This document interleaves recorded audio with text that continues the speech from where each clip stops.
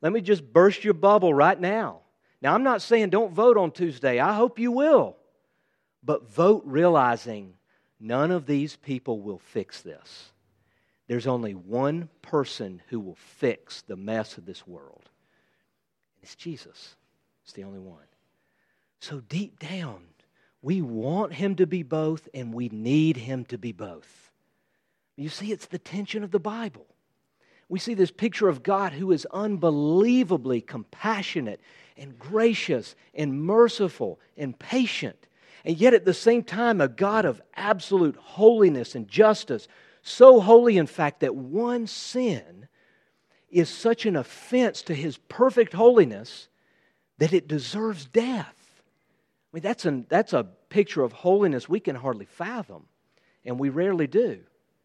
But you see, Scripture shows us that God is both perfectly, not a little bit of this and a little bit of that, perfectly just and holy, and yet perfectly merciful and loving. And so the question is, how is He both? Those are opposite characteristics, right? Judgment and mercy are opposites. Judgment is giving you what you deserve, whether it's good, whether it's lifting you up or judging you and bringing you down.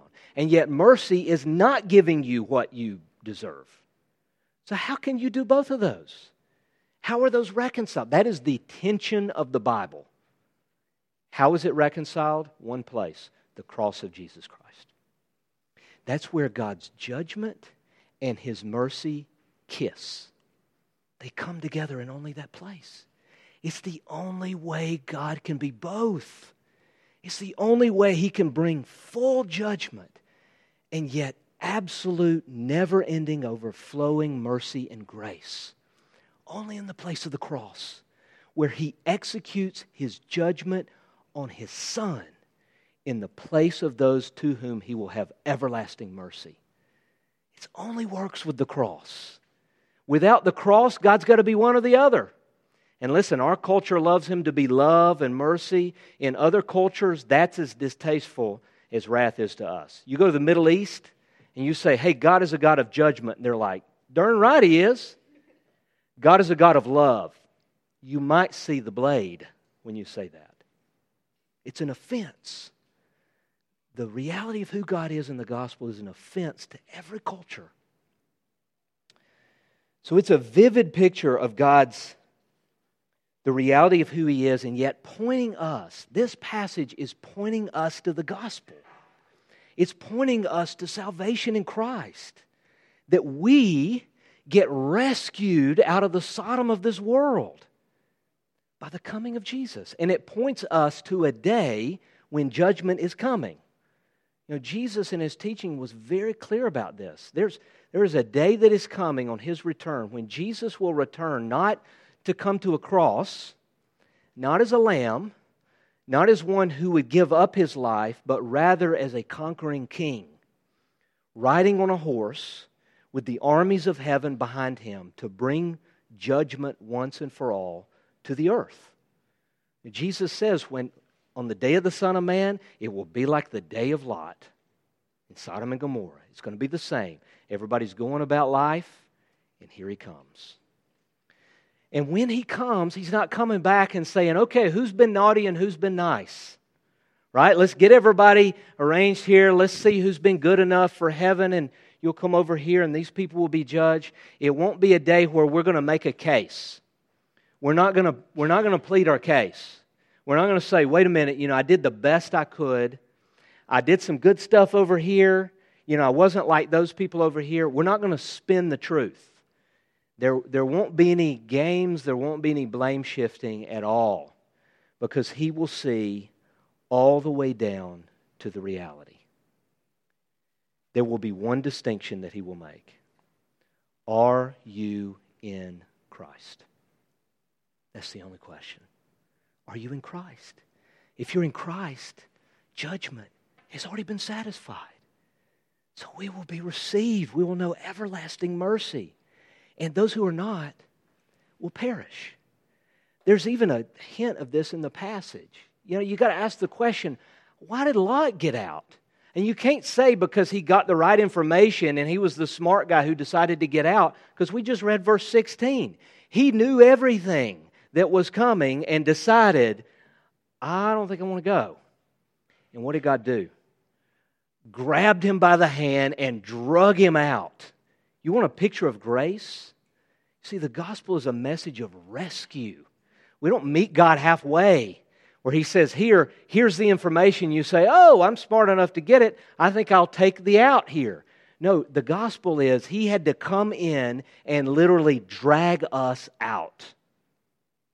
And then in verse 29, look at this just hint of the gospel here. So when God destroyed the cities of the plain, He remembered Abraham and brought Lot out of the catastrophe. Do you get that? Why was Lot rescued? Because God remembered Abraham. Lot got out because of his relationship to Abraham, not because of anything in himself. It was because of God's covenant with Abraham that Lot was rescued. That's the gospel. It is because of our union with Christ that we're rescued from God's judgment. That He looks upon us and He remembers Jesus, and we are rescued. You see, Jesus, unlike Abraham, did not plead from a distance like Abraham did. Jesus came into Sodom. And literally, as we're being rescued out, we're passing Him on the way in. And He went and He took the wrath upon Himself on the cross.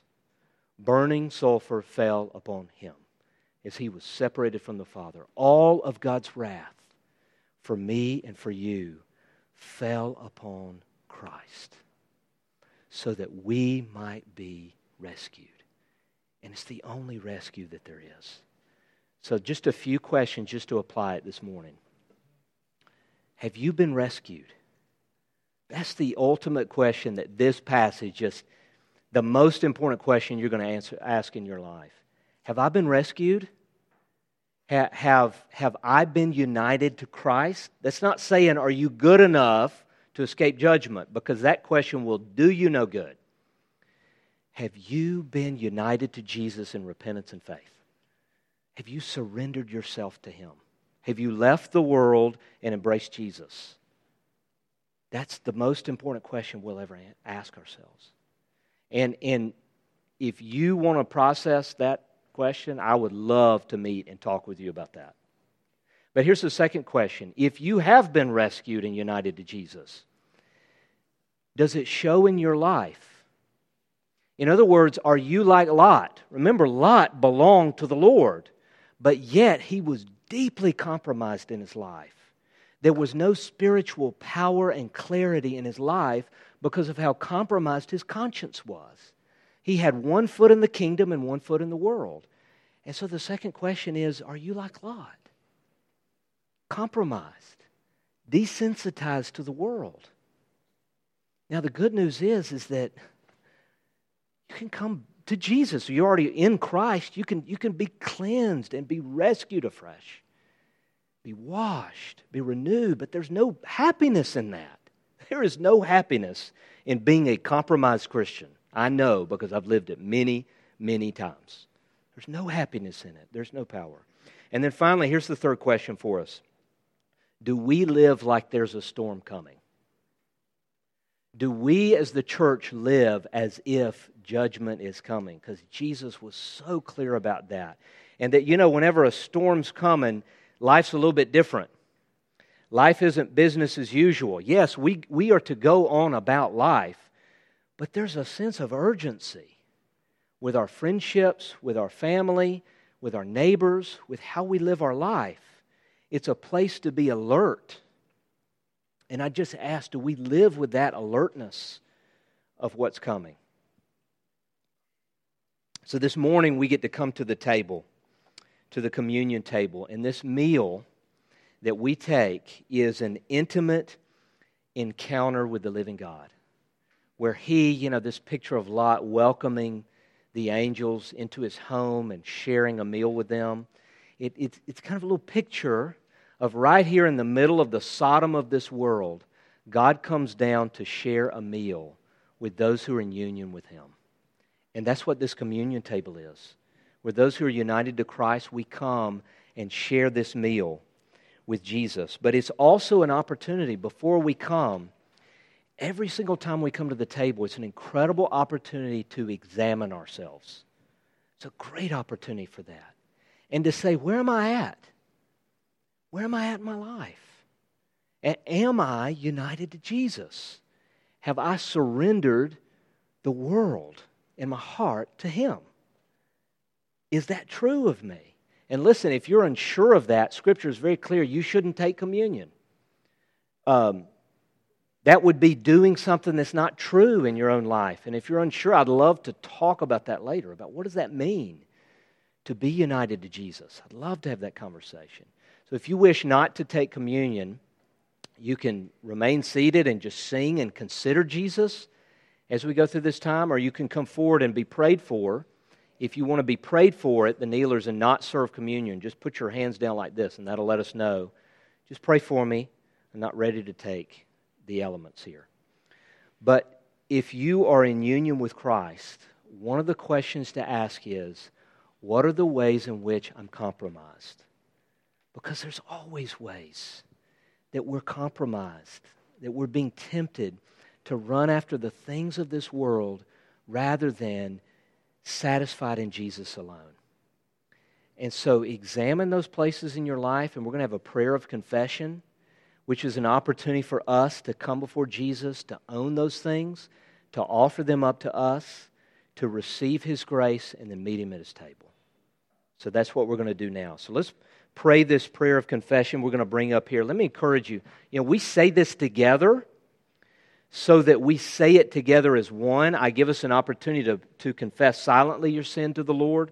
I just want to encourage you to take this opportunity to really open your heart and get real before the Lord. This is not just a thing that we do before we get to communion. This is a real opportunity to open your heart in vulnerability and in confession to the Lord. So let's pray together. Gracious God, our sins are too heavy to carry, too real to hide, and too deep to undo. Forgive what our lips tremble to name, what our hearts can no longer bear, and what has become for us a consuming fire of judgment. Set us free from a past that we cannot change. Open to us a future in which we can be changed. And grant us grace to grow more and more in your likeness and image through Jesus Christ, the light of the world. Now take a few moments to confess silently your sin to the Lord.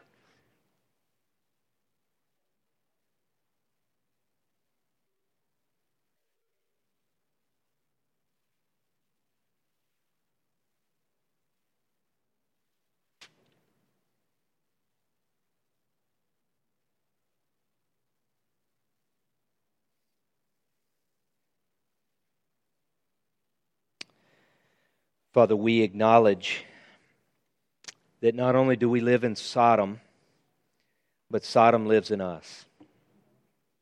And we offer up to you the myriad of ways that our hearts run after the things of this world, the ways in which we do not find total and complete satisfaction in Jesus. So we confess that up to you and receive now the washing of your blood and of your Spirit, that we might be empowered and renewed to walk in newness of life. In Christ's name we pray. Amen. Now hear these words of assurance from God's Word. Therefore, there is now no condemnation for those who are in Christ Jesus. Amen.